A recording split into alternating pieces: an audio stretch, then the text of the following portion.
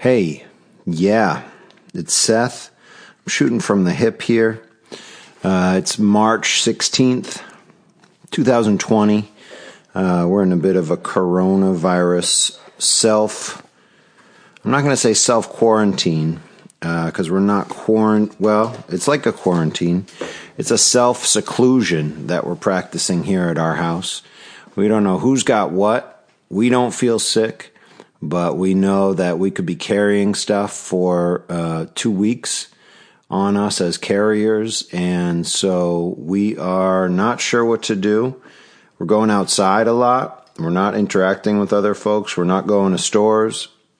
We're stocking up. I am interested, though, in creating community online right now. So I'm doing some Zoom groups this week. I'm doing a reading circle on Thursday morning. And I have some other things going on. But I'm interested in bringing you guys some content. It's been quite a while since I've put out any new content, and it feels like something I want to do this week. So I'm going to read a story that I wrote. I don't know when I wrote this, actually. I wrote it around 2001, obviously. I wrote it when I was at Iowa or right after Iowa. This story is called Tuesday. It's really about 9/11, and I'm reading it today because it connects to a lot of the feelings that I've been having in these past days. So I'll read the story, and then I'll talk a little bit about what I was thinking when I wrote the story or what the story is about for me. And I'm happy to hear your feedback about the story, questions or thoughts. You can respond to it on Facebook or by email using my SethHarwood@gmail account address, or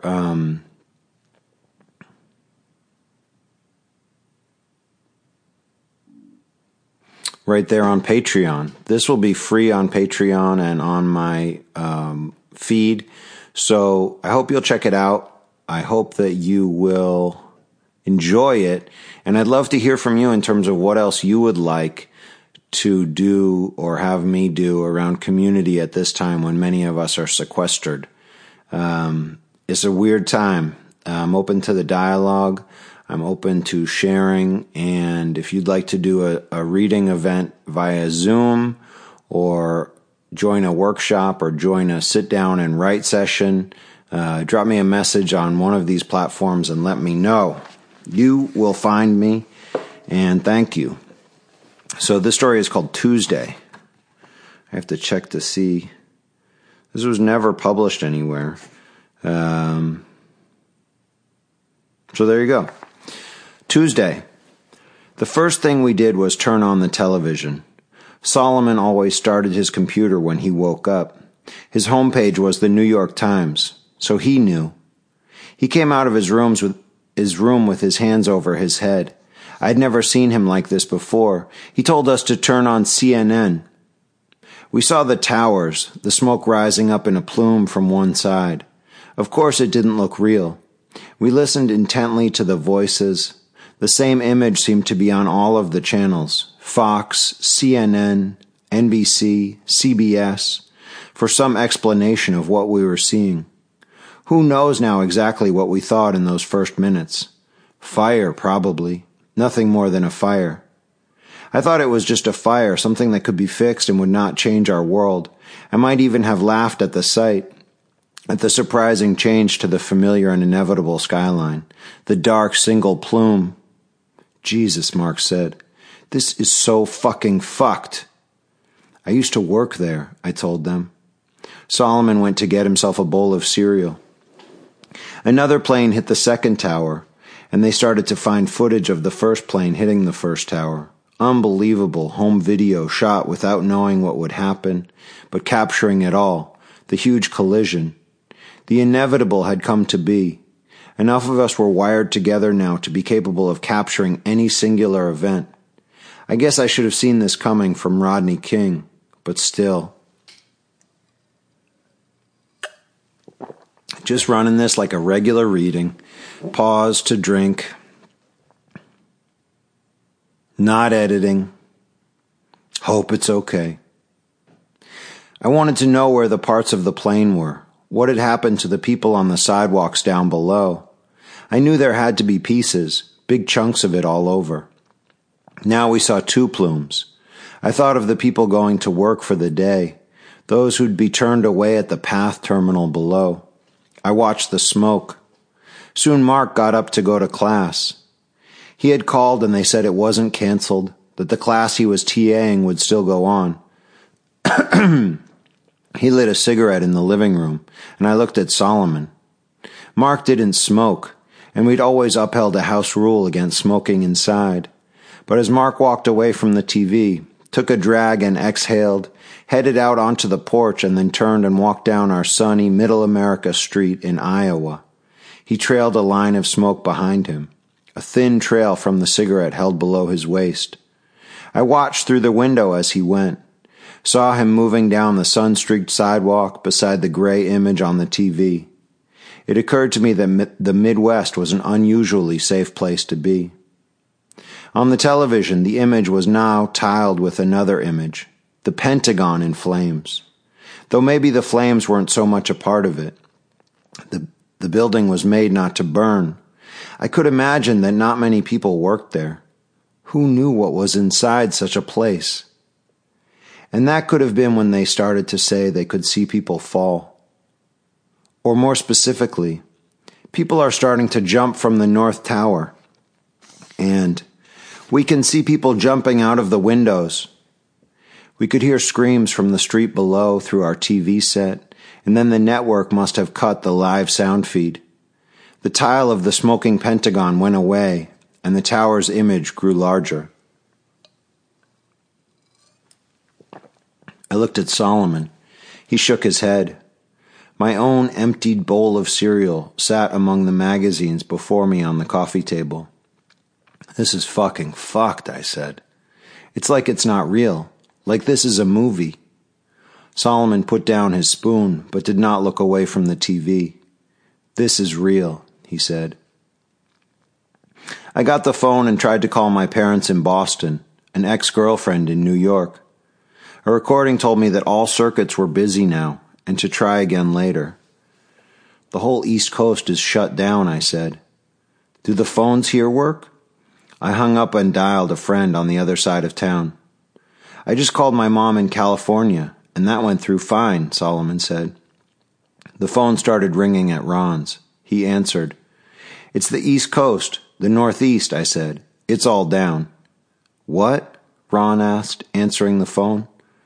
Solomon nodded. Are you watching this? Ron said. It's fucked.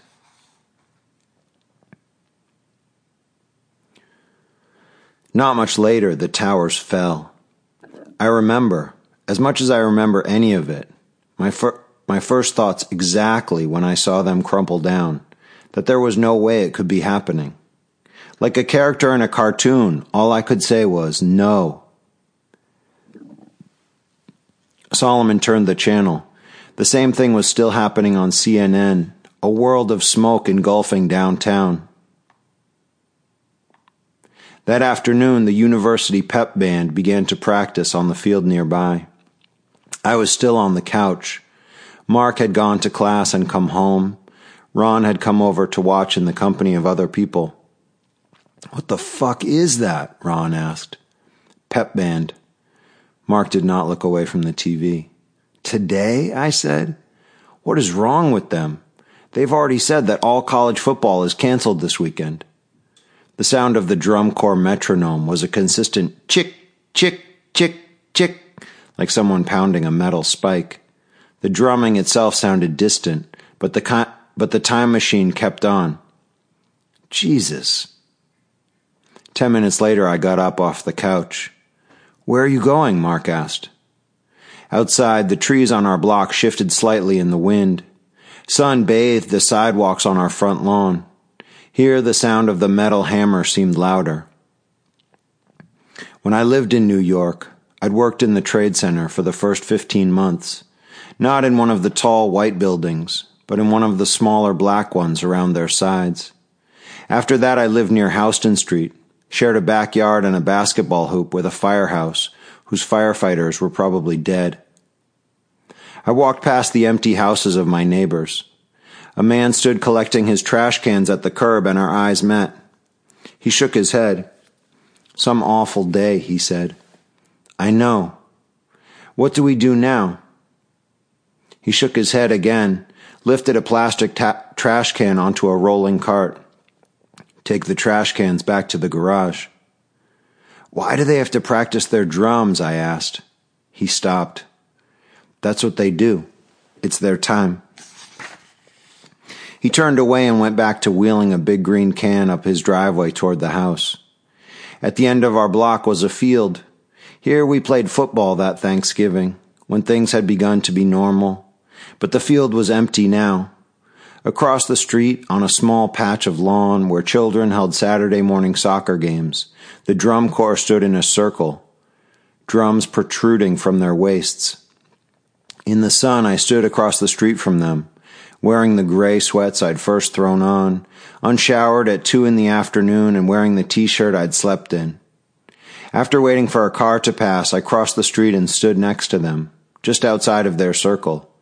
I looked on. They didn't notice me, didn't stop their playing. Their machine chicked on. It looked like a small silver amplifier with a handle on top. I wanted to wave my hands and make them stop. I wanted to be a person who would go to them and yell, tell them something to make them see. How could anyone think about football at a time like this? Think about something as ancillary to the world as the music that people listen to at football games. Didn't even listen to, really. How could someone even think about drumming? But they didn't see me or stop to notice if they did. They stopped drumming, and the one in the middle, their leader, said something, and then he waved his arms and they started again. One drummer, only a young girl, Asian American with a college t-shirt on, stood close to me. I could imagine her painting her face for game day. A larger guy, tall, white, and overweight, stood beside her. He wore his hair long, down below his shoulders, and had a scraggly goatee. His stomach stuck out from his middle, pushing away the drum. So he had to play it with straight arms, his elbows fully extended. I saw a late arrival, perhaps a beleaguered drummer, someone with real cares about the world and not just a mid-afternoon calculus exam to finish before he could come to practice. I turned to approach him as he came forward. This led me back up the street, and that was where I met him, this late arrival. He made to walk past me. "Hey," I said.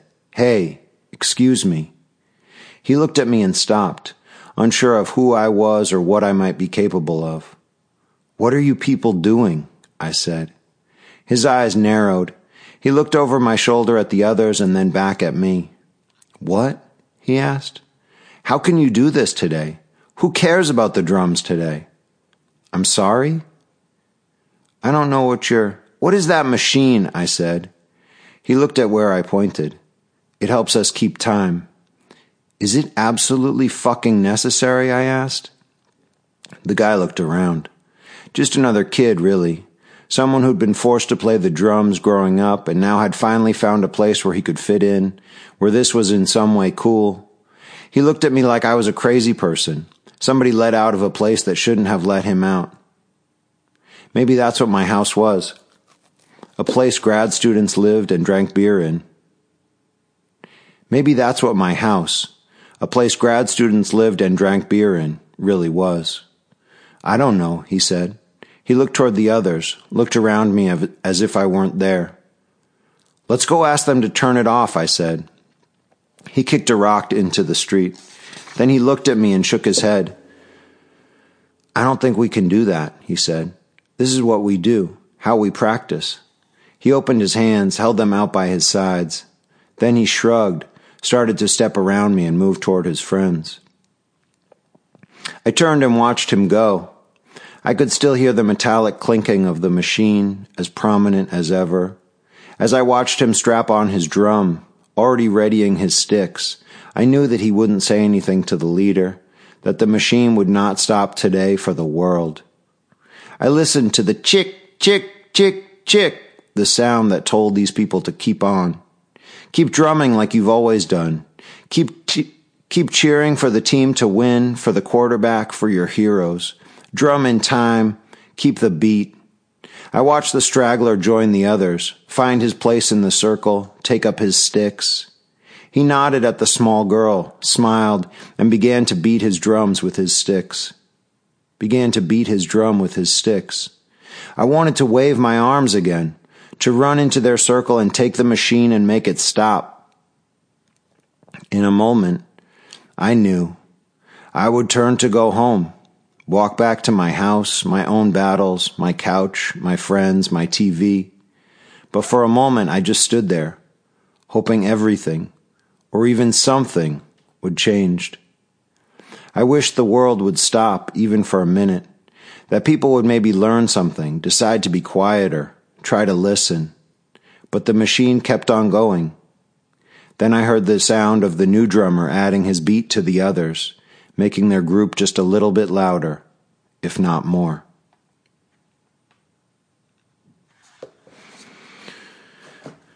That is the story Tuesday that I wrote probably 18 years ago now, somewhere around 2002, somewhere around there, 2001, 2002. I remember when 9/11 happened, I didn't even think it made sense to call it 9/11. It felt like it should have been called September 11th. And we didn't need to shorten it, which of course we did. And in some respects, on some level, inconceivable though it is to me, it was just a Tuesday. I read that now, 18 years later, and it sounds like Dennis Johnson to me. It feels like it was an earlier time in my writing, a time where I was darker. There's a darkness in that story that it dives into with much less fear or much more willingness than I do in my writing now. And maybe that was not something that publishers wanted. I don't know. This isn't about publishers. But anyway, I read it now and it's a little bit dark. And maybe I was darker then.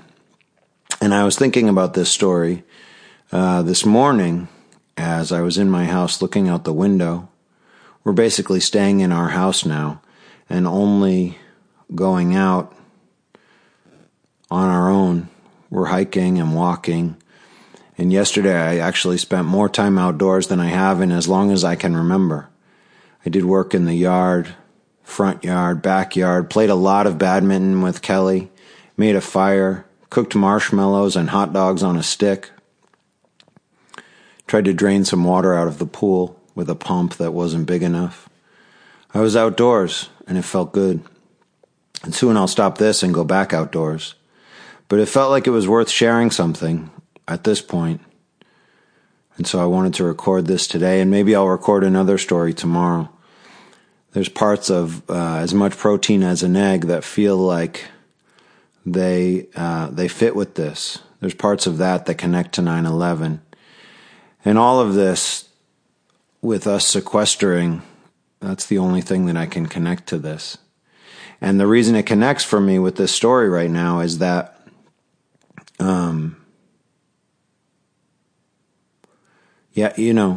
people are getting different elements of how much they get the message, how much they should stay sequestered or quarantined. A woman came to our house yesterday asking if we needed work done on the house. She works for a company that does, construction. And they're working on some houses on the street. I don't know when. But she was going door to door to ask if we wanted work done on the house. And it felt inappropriate for her to be going door to door and not at home, sequestered. And she said that she had taken her temperature and she wasn't sick. And I pointed out that it could take 2 weeks for the virus that could be on you, and you could be a carrier for 2 weeks and not sick. And she said, I know, that part doesn't make sense. And she's making a buck, right? She doesn't know why she's out there or why her company is still doing this. But they're paying her. And that's her job. So she was doing it. And I don't blame her. And we talked, and it was nice, and we didn't shake hands, and we stayed 6 feet apart, no matter if she had her hand sanitizer or not, which she showed me. And social distancing is the nice way to say what I'm doing. And I like the idea that we're seeing one another on media, using Zoom or FaceTime or good old-fashioned phone calls with our loved ones. And there's a guy across the street who's having his roof repaired right now. They've been banging on it all day. Those guys are at work repairing a roof, working together. And studies are showing that we need to have social interaction with as few people as possible. Some of the studies. And who knows what folks are doing. Upstairs, Kelly and Will are coming in from being outside. And I'm going to go up and join them in a minute. I wrote this story about my experience when I was in graduate school in Iowa. Pretty much all of it is true. I didn't go out and stop the drum corps. And maybe this moment is overconsidered. But this was the aesthetic of a short story for me when I wrote it. And there's something to it still.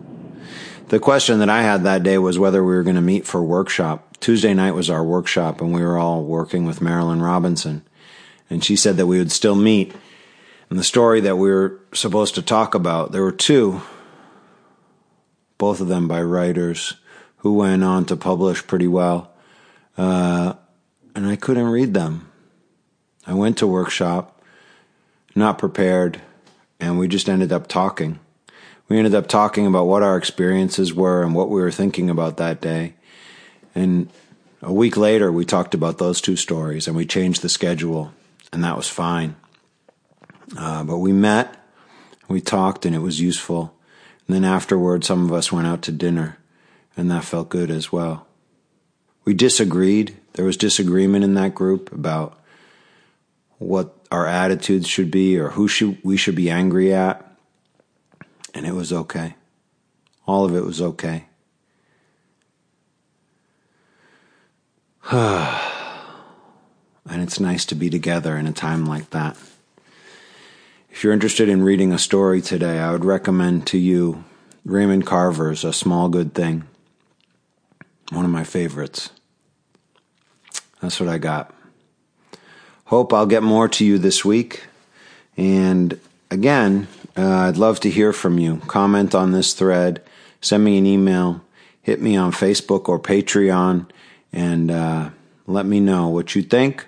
Or if you would like some sort of Zoom call set up. On Thursday mornings from 9:30 a.m. to 11:30 a.m., I convene a writing circle at the local library that will be online through Zoom. And you're welcome to come. We basically just introduce ourselves and then sit and write. And then at the end talk about what happened in our writing. So if you'd like to be there, feel free to come. And I wish you all the best. Have a great day, everyone.